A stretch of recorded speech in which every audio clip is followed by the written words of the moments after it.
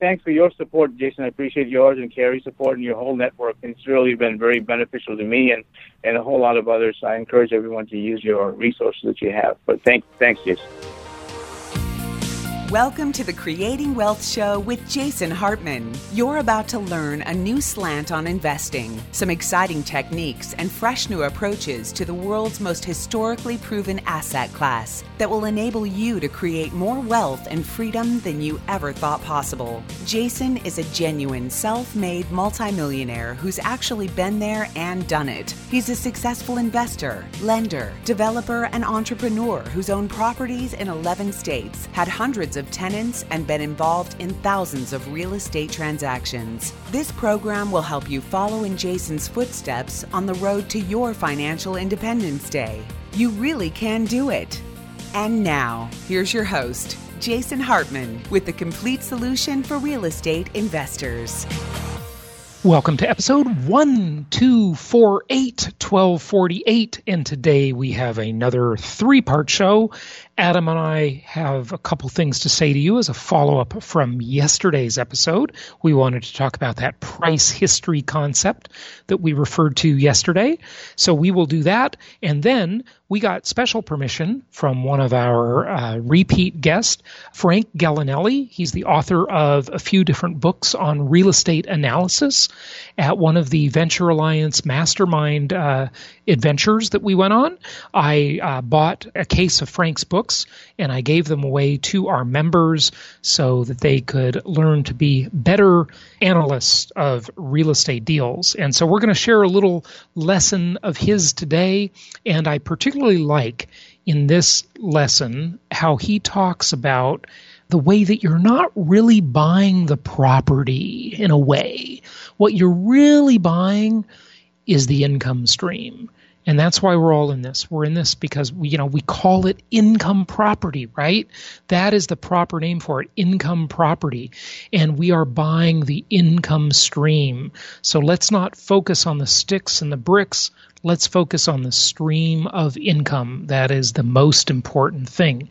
And then we will get to our main segment today and talk about a company that provides assistance to foreign investors. Foreign investors love U.S. income property. They love U.S. real estate and lots of foreign money here, which is a very bullish sign for the U.S. real estate market. And so for our foreign audience, we have listeners, of course, in 165 countries worldwide. You will especially want to hear part 3 of today's episode. Adam, let's dive into this price history thing. This was pretty amazing to me.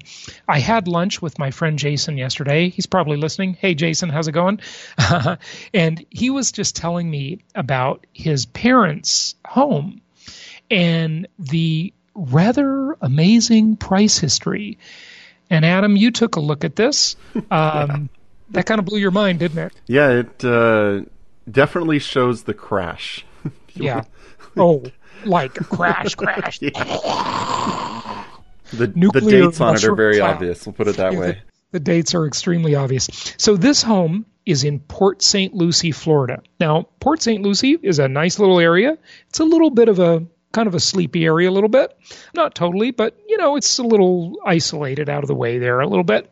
And when I say that, I don't mean it's not in a major metro. It's not near a big airport, those kind of criteria. But it is a growing area. This home back in 2002, just to give the price history here. And Adam, maybe I'll do one price, you do the other, and we'll rotate, okay?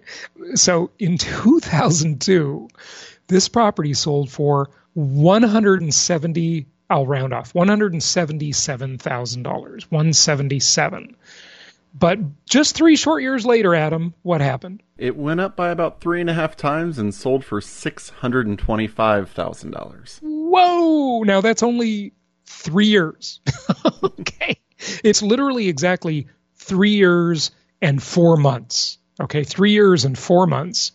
It goes from 176 or 177 to $625,000.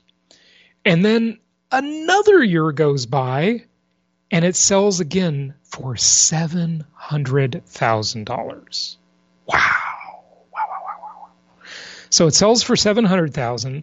Now, you can tell, I sort of wonder who bought it, right? Because they put it up for sale right after they bought it. The exact same day. This is the greater fool theory in action.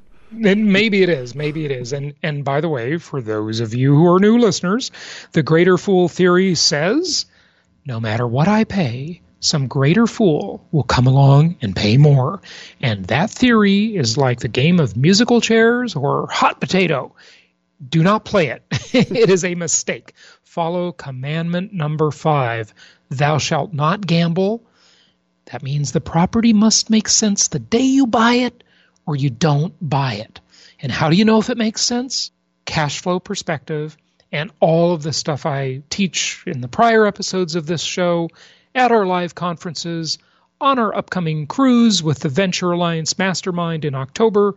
Go to jasonhartman.com/cruise and join us for that. The greater fool theory is not an investment strategy. Okay, it's the theory of fools. Okay, so the property goes up for sale right away for $49,000 more the same day, right? Then about 7 months go by and they remove the listing. Okay, so the listing is canceled. And then what happens, Adam? Another 7 months. Yeah, 7 months later, they list it for sale and they drop the price an astounding $4,000. So now it's $745,000.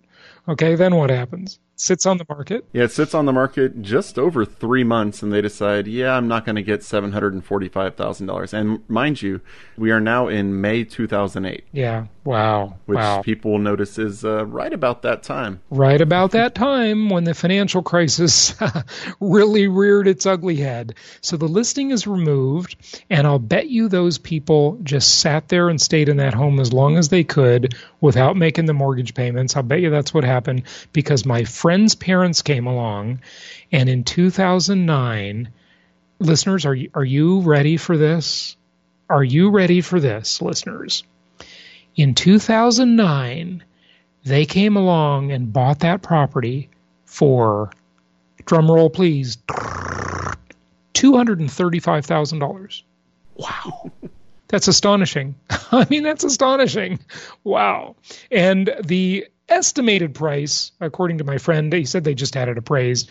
It was like $450,000 now or something like that. So definitely in that particular case, we're nowhere near the peak. Okay. But, that's not a nationwide. It's just an interesting sample. Yeah, I mean, you're still not even, maybe 2/3 of the way to the 2005 price? Yeah. I mean, that's you got some room. That price history is astonishing. It really is. There are some weird anomalies. And that's why, when you're investing, you want to deal with an experienced group like my company. I said this before our Profits in Paradise event last year, our event in Hawaii. I filmed a little video to promote that event.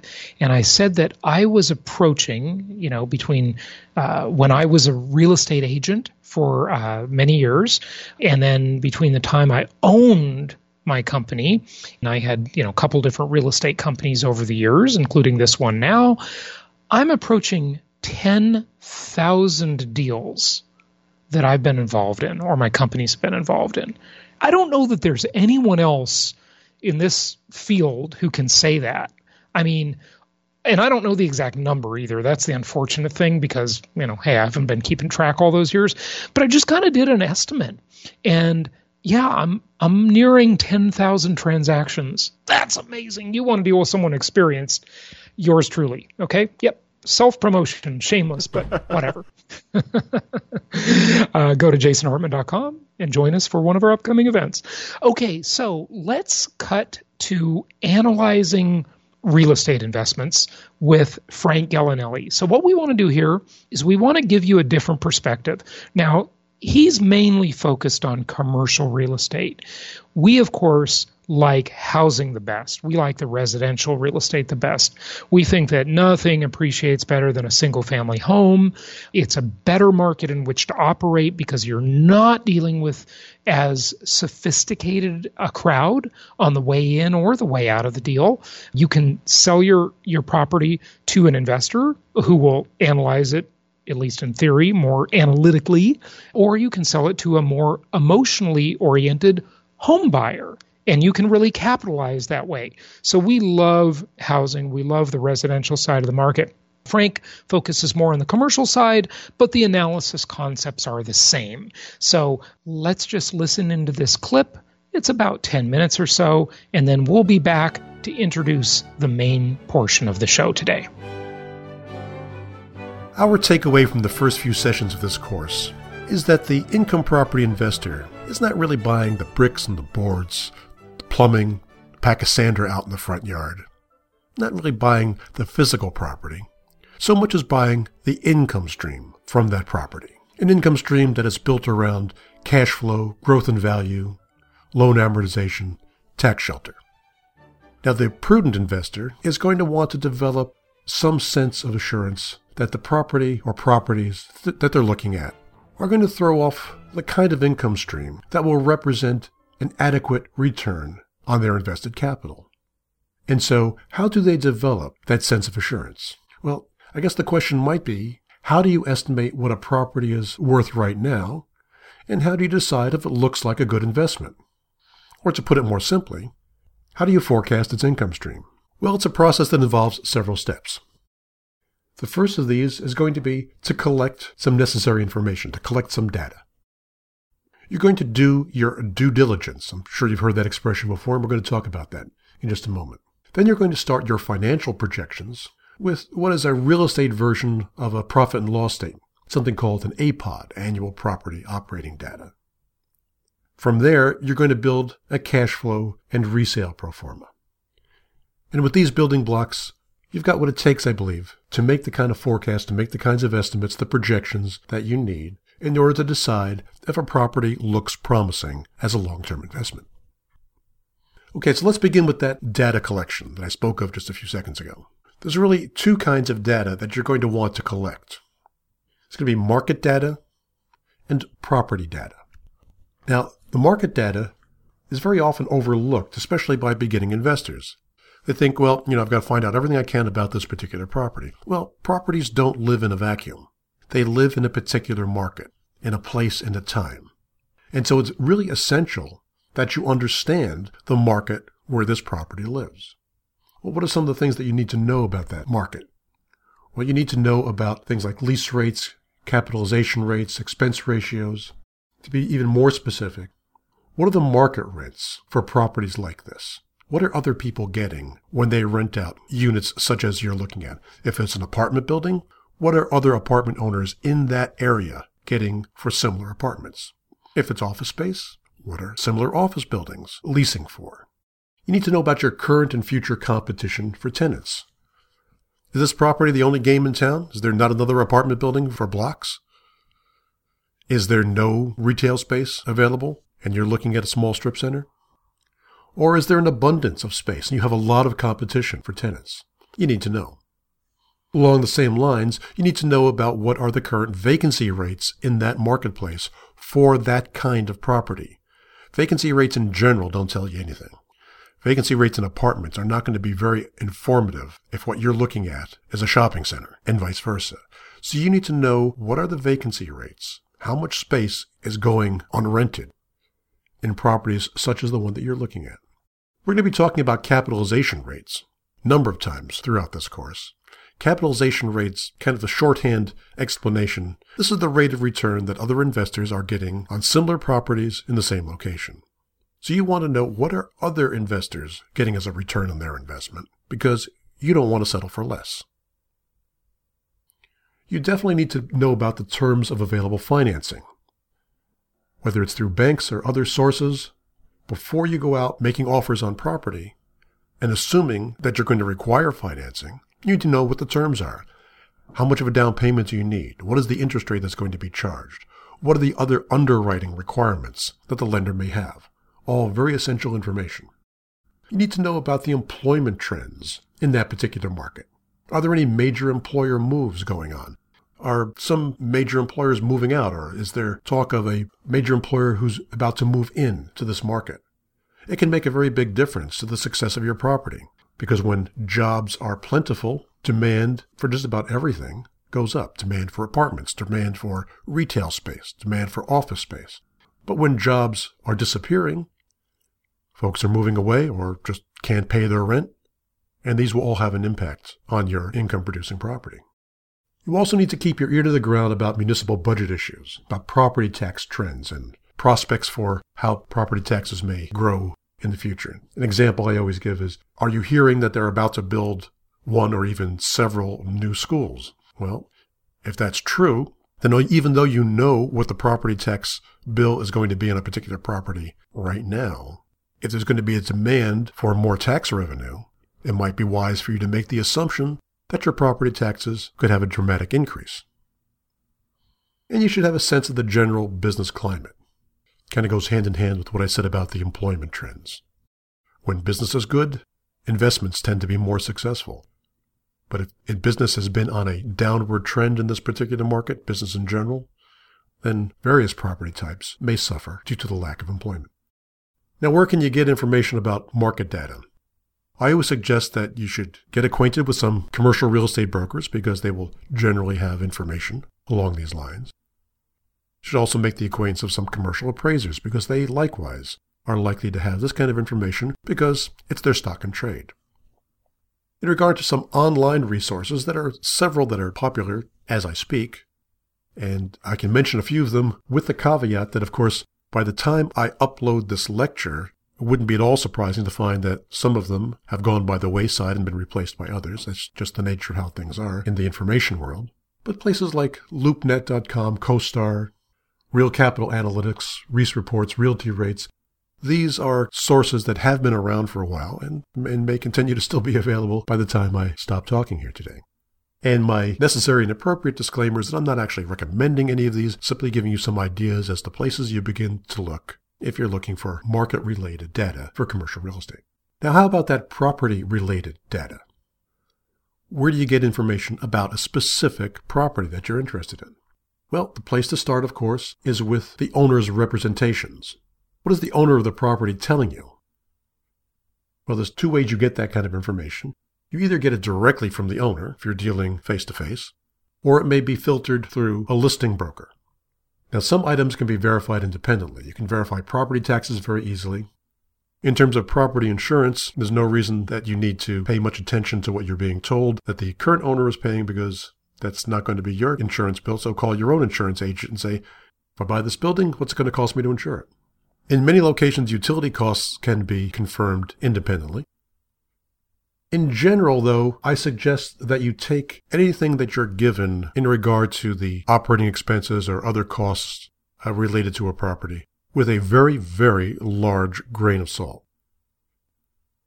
There is in the industry kind of a common practice, which is politely called the reconstruction of the owner's representations. Translation to that is, I don't believe a word you told me, and so I'm going to start from scratch as if you told me nothing. Among the things you want to try to reconstruct, if you will, let's start with the revenue stream. You want to see the lease contracts. Now, very often, if it's a commercial property, they may have what's called an estoppel clause, which if you get really deep involved in the transaction, and if it's a property of significant size, you may be able to invoke that clause or ask the owner to invoke that clause to have the tenants directly confirm not only that the lease terms are as you've been told and have been shown, but also that there is no outstanding litigation between landlord and tenant that might spill over into your ownership. You might want to try to get from the owner some occupant and payment history. Take a look at his or her books. You'd like to try to reconstruct as many of the operating expenses as possible. Now, I already mentioned property taxes, insurance, and so on. But you may want to make your own estimates for items like maintenance, property management, and so on, rather than relying on what you're told by the owner. And speaking of property management, you might want to examine any property management contracts that are in place to see if, once again, those are going to pertain to you, those are going to carry over if you acquire the property. In regard to looking at the books of the owner, you can ask for a history of improvements. So can you show me, in black and white, with an invoice or a contract, when you replaced that roof, or when you replaced that heating system, or did the rewiring? But all in all, you may be better off relying on your own independent projection of maintenance, repairs, and so on. And this is something that your ability to do this kind of grows over time as you deal with properties, and you have a sense for how much does it cost really to get the snow plowed, or how much does it cost to get the lawn mowed, or to get the hallways cleaned on a regular basis. One final item that I would mention in terms of reconstructing the owner's representations is that am I dealing with, especially with new investors, they tend to overlook the fact that the owner may not be mentioning all the possible costs that are involved in taking care of a property. They may not be mentioning, for example, property management. And so, all right, perhaps you don't need to hire a property manager yet. But at the same time, you want to be realistic and compare apples to apples when you're comparing properties. Consider the fact that if you're going to manage the property yourself, that your time has value. And so a property management cost should be included, even if initially you're not going to be hiring a third party. Look for other possible omissions in the list of operating expenses. A couple moments ago I mentioned lawn and snow. Well, if you're in an area where it snows and the owner hasn't included snow removal as one of their operating expenses, well, you know that somebody's going to have to remove that snow, and you're going to have to be the one to pay for it if you own the property. So in summary, I've talked about collecting data about the property, market rents, competition for tenants, vacancy rates, cap rates, financing terms, and the state of the local economy, and about the property itself, the history of occupancy, operating expenses, and improvements, as well as your own estimates of items such as maintenance and repairs and other costs. That's the essence, really, of your due diligence.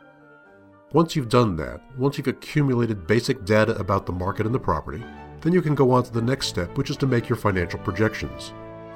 You'll need to begin with what is essentially a profit and loss statement for investment property, something we call an APOD, or Annual Property Operating Data.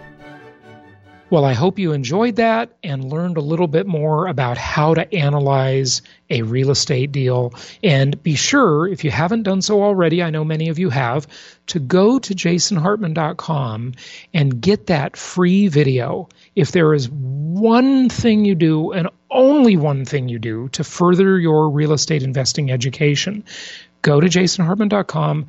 Watch that free video that I have there. It's 27 minutes long, and you will learn almost, not everything, but almost everything you need to know to really be excellent at analyzing a real estate investment. It's at jasonhartman.com, right on the front page, and it's totally free, so check it out. And we're going to talk to a guest today who specializes in helping foreign nationals who own investment property in the U.S. and provide some services to them. The U.S. is a hotbed of real estate for foreigners. They love American real estate, so let's go ahead and dive in and listen to our guest today.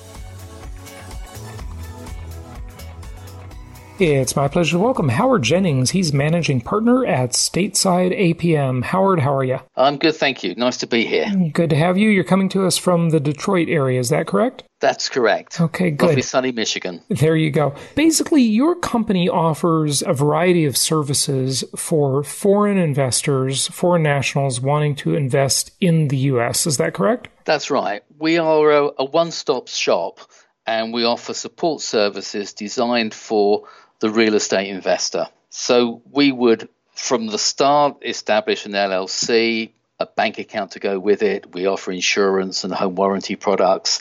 And then once you're up and running and established, we'll also do your tax filing at the end of each year to keep you regulated with the IRS. Okay, so that's income tax filing, right, for the rental income? Correct, yeah. Okay. Do foreign investors buying U.S. real estate really need an entity like an LLC? I mean, we have clients from all over the world, and some use entities and some don't. Generally speaking, the reason someone would put their property into an entity would be to protect their personal assets.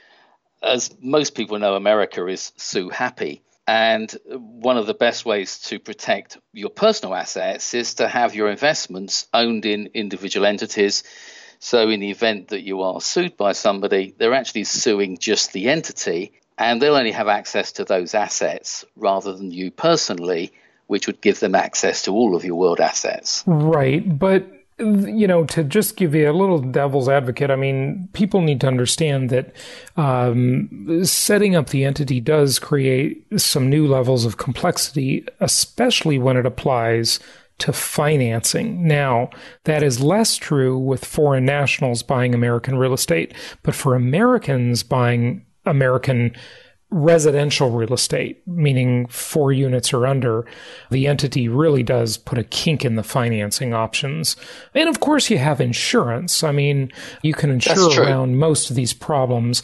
But for the foreign national investors, they won't be able to take advantage of some of the really cool financing that the American investor has. So, maybe that LLC burden becomes lower. And that's one of the reasons, there are advantages and disadvantages. I just want to make sure people understand that on balance, Absolutely. It's not the be all and end all. It's something that you have to decide on for your own personal circumstances. With regard to finance for foreign investors, that's traditionally been tough, certainly over the past few years.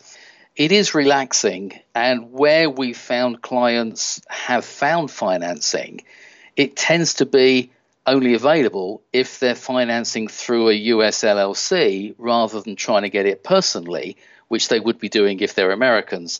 So it seems to be a reversed position for foreign investors compared to US investors. Mm-hmm. Yeah, it kind of does. So I get that. Now, is the LLC the right entity? I mean, foreign nationals can buy in their own name. They can use an LLC.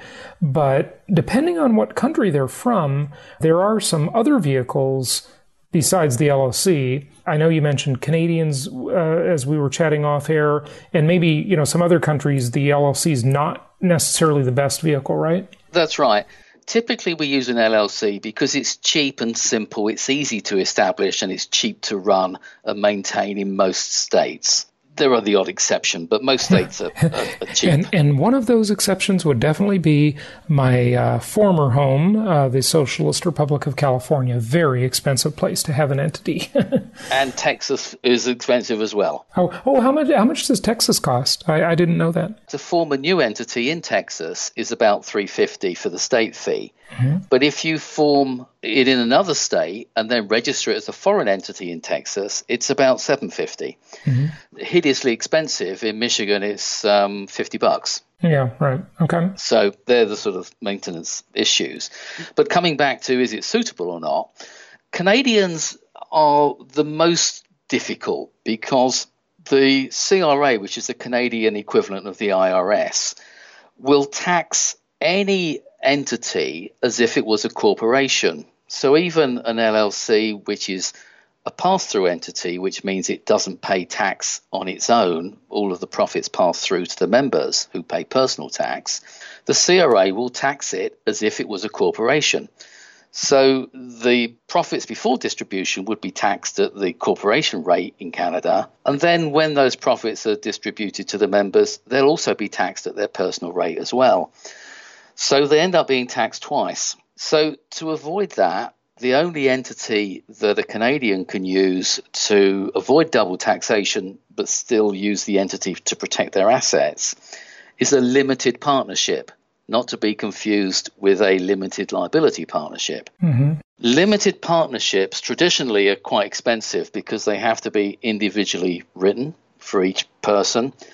And they are as easy to understand as the workings of the mind of a woman. Okay, well, I'm sure women would say the same thing about men, but okay. Yeah.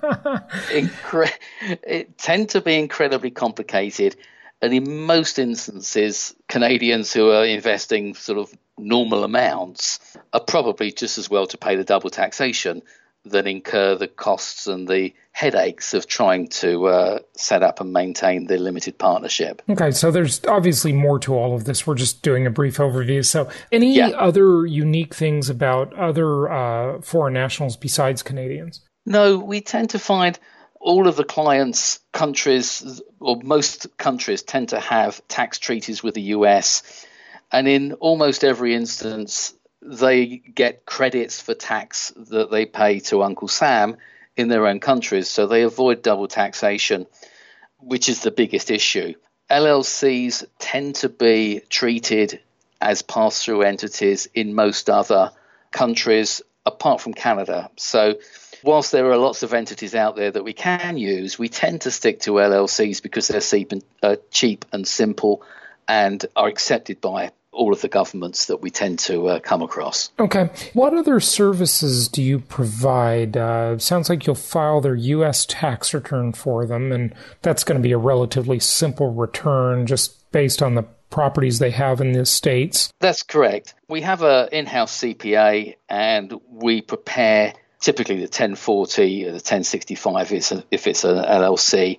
Corporate and personal returns, we electronically file them, and we'll prepare them for federal, state, and city taxes where applicable as well.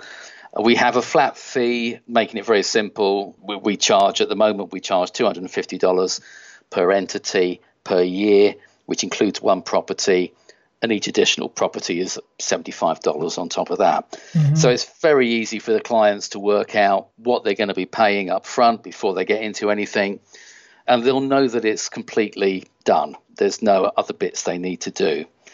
For our US clients, we tend to just do the real estate bit and then pass that to the client for the client to give to their CPA to file their normal returns. And how about insurance services? Anything else you offer? We are the one-stop shop for administrative advice and services. So we can insure in any state of the US. We run several master programs. So we are not insurance brokers or agents. We can't sell insurance, so I need to make that clear. We operate a bit like a membership where people sign up for our services, and that gives them the option of adding their property to one of our master programs, one of our master policies. The advantage to that is the client gets the discount premiums of bulk purchase. We insure thousands of properties across America, and our premiums reflect the value that we give the carriers. And so if we're charged $20, the client gets charged $20. And I liken it to joining Costco just to buy the cheap gas and never going in the store to buy anything. Sure. I don't know which company you're using, and you may not want to share that on the air here, but we did have some clients who got burned by one of the companies that was sort of promoting to the real estate investor community, and a lot of the clients found out that it wasn't really like regular insurance, and it was sort of this partially underwritten kind of insurance. I don't know that I'm explaining that very well, but essentially the company just wouldn't pay claims. And I'm sure they paid some claims, don't get me wrong, but we got complaints and definitely did not recommend that company. And they're big, they're well known. They changed their name recently. I think that was to maybe hide some of the bad PR, but yeah. So we deal directly with the carrier or with the wholesale broker. The policies that we have, I'm going to call them programs because it's easier to understand. We have some underwritten at Lloyd's of London, some underwritten by Agent Alliance here in the US, some underwritten by National American Casualty here in the US. And they are the people that pay the claims and do the underwriting. What you have to realize is that the type of policy that we have, the type of program we run, and it's the same program that many banks run for their REO business, their foreclosure portfolio, or property managers. The cover provided is not the same as the cover provided by your individual homeowner's policy. So you need to remember that the cover is different. The programs that we run offer actual cash value as opposed to replacement cost. Now, typically what that means is if you buy a property for 50 grand, you can insure it for 50 grand rather than insuring it for 200 grand, which is what it would cost to rebuild it. Because in a 50 grand house, should it burn down, you're not going to rebuild it. You'll just buy a replacement for 50 grand because it's cheaper than rebuilding it. And so if you understand that the cover is different, and therefore the limitations on cover is different. And when you say cover, you mean coverage, right? Yes. You say that like a Americans. Brit. Yeah, exactly. Okay. So yes, in America, the type of insurance is called basic form, standard form, special form, broad. They're terms that nobody in the world uses apart from America.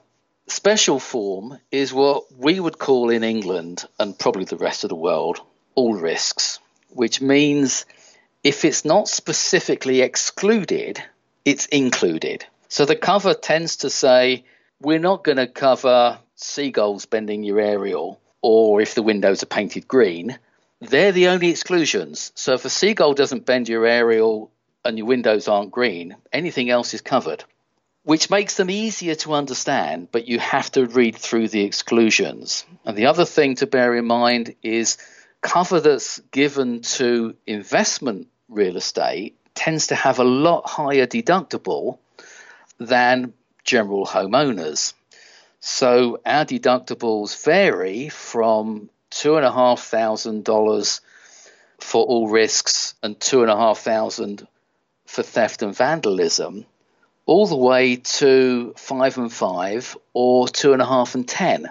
Mm-hmm. So, if you, depending on the premium you want to pay and where your property is, the deductible will vary. And if you're used to just having homeowners insurance with a $200 deductible or whatever, and you have a claim and, your claim is $3,000, but your deductible is $5,000, then that's disappointing because you suddenly can't make a claim. So we try to make sure that our clients fully understand exactly what it is that we have on offer and what they're getting, because we obviously want to avoid all of that. And we're very as transparent as we can be.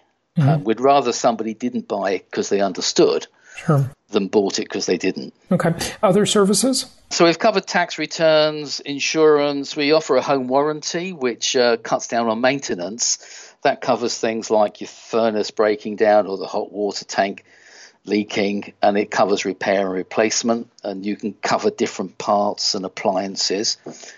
We can get tax ID numbers, very important. You can't file taxes to the IRS unless you have a tax ID number.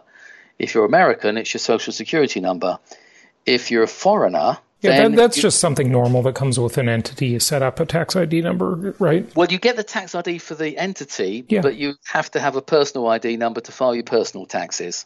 Right. So if you're not using an entity, you need that. Yeah. Well, if you are using an entity, you're still going to be having personal income. No. So you still got to file personal taxes. Yeah, because if it's a pass-through entity, wow.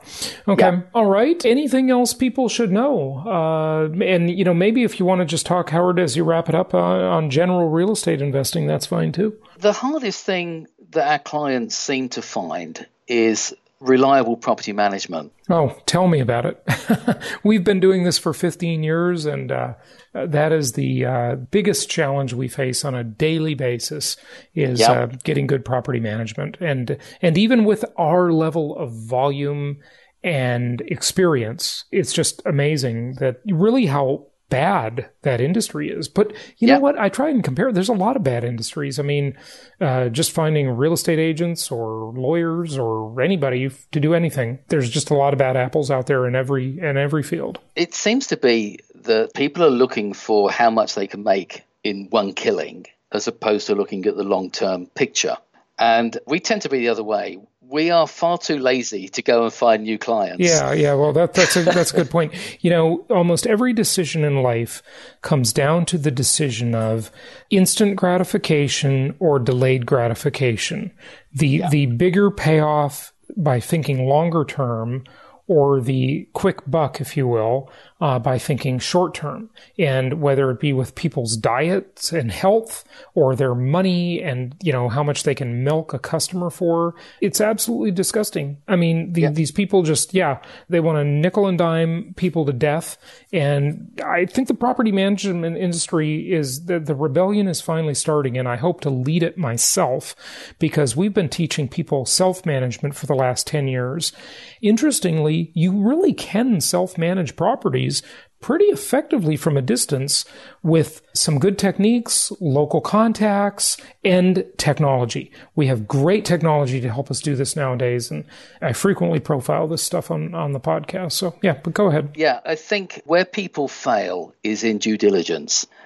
I think you can't do too much due diligence, and we have a tremendous number of clients that say, oh, no, I've never seen my house, when you ask them the last time they came to see it, because it would reduce my investment return if I spent the $1,000 or $2,000 extra coming to look at it. And consequently, they're setting themselves up for failure because they're nickel and diming themselves. You need to come and see what you're buying, in my opinion, and you need to make sure that you do due diligence and don't let people get away with it. It's difficult. I just keep saying it. Due diligence. Ask questions. And don't think you're appearing stupid if you ask a question or have to ask it twice. Well, the other thing is don't just accept answers from them and don't just accept repair costs. Make sure that you are getting a fair deal. Pushback is the thing I would say. Yeah. Definitely. Yeah. Ask for photos. If you get an email that says the toilet's broken, it needs to be replaced, say, fine, send me the photograph. Mm-hmm. You can see it's broken. When they replace it, send me the photograph of it replaced so that I can see you've done the job, and then I'll pay you. Yeah. The beauty is now, of course, those photos can be faked, so you got to be careful of that. But the beauty is now there are apps, for smartphone apps, that geotag those photos. Of course, I'm sure any system can be cheated, but it's a lot harder. And they time track, they location track, they do all kinds of things. So this is getting better, folks. It really is getting better. Technology is making it a lot easier to really manage your own properties from a distance, or keep tabs on your manager, because they like the late Ronald Reagan said, trust but verify. And I'd say that goes triple in the property management world and with contractors. Yeah. And I think that's the biggest problem we come across. More and more frequently, we are coming across more and more reputable people that are selling properties. And I think more people have realized there's more money to be made in being honest than there is in being dishonest. Well, I hope your optimism is true. I get a little bit cynical about it, but that's probably a longer discussion than we have time for. Anyway, give out your website. So you can see all the services we offer at www.statesideapm.com. I'm not going to spell it phonetically because I can't. Yeah, that's all right. Don't worry about it. Stateside APM. Howard, thank you so much for joining us. Thank you very much. I appreciate your time. Thank you so much for listening. Please be sure to subscribe so that you don't miss any episodes. Be sure to check out the show's specific website and our general website, hartmanmedia.com, for appropriate disclaimers and terms of service. Remember that guest opinions are their own, and if you require specific legal or tax advice or advice in any other specialized area, please consult an appropriate professional. And we also very much appreciate you reviewing the show. Please go to iTunes or Stitcher Radio or whatever platform you're using and write a review for the show. We would very much appreciate that. And be sure to make it official and subscribe so you do not miss any episodes. We look forward to seeing you on the next episode.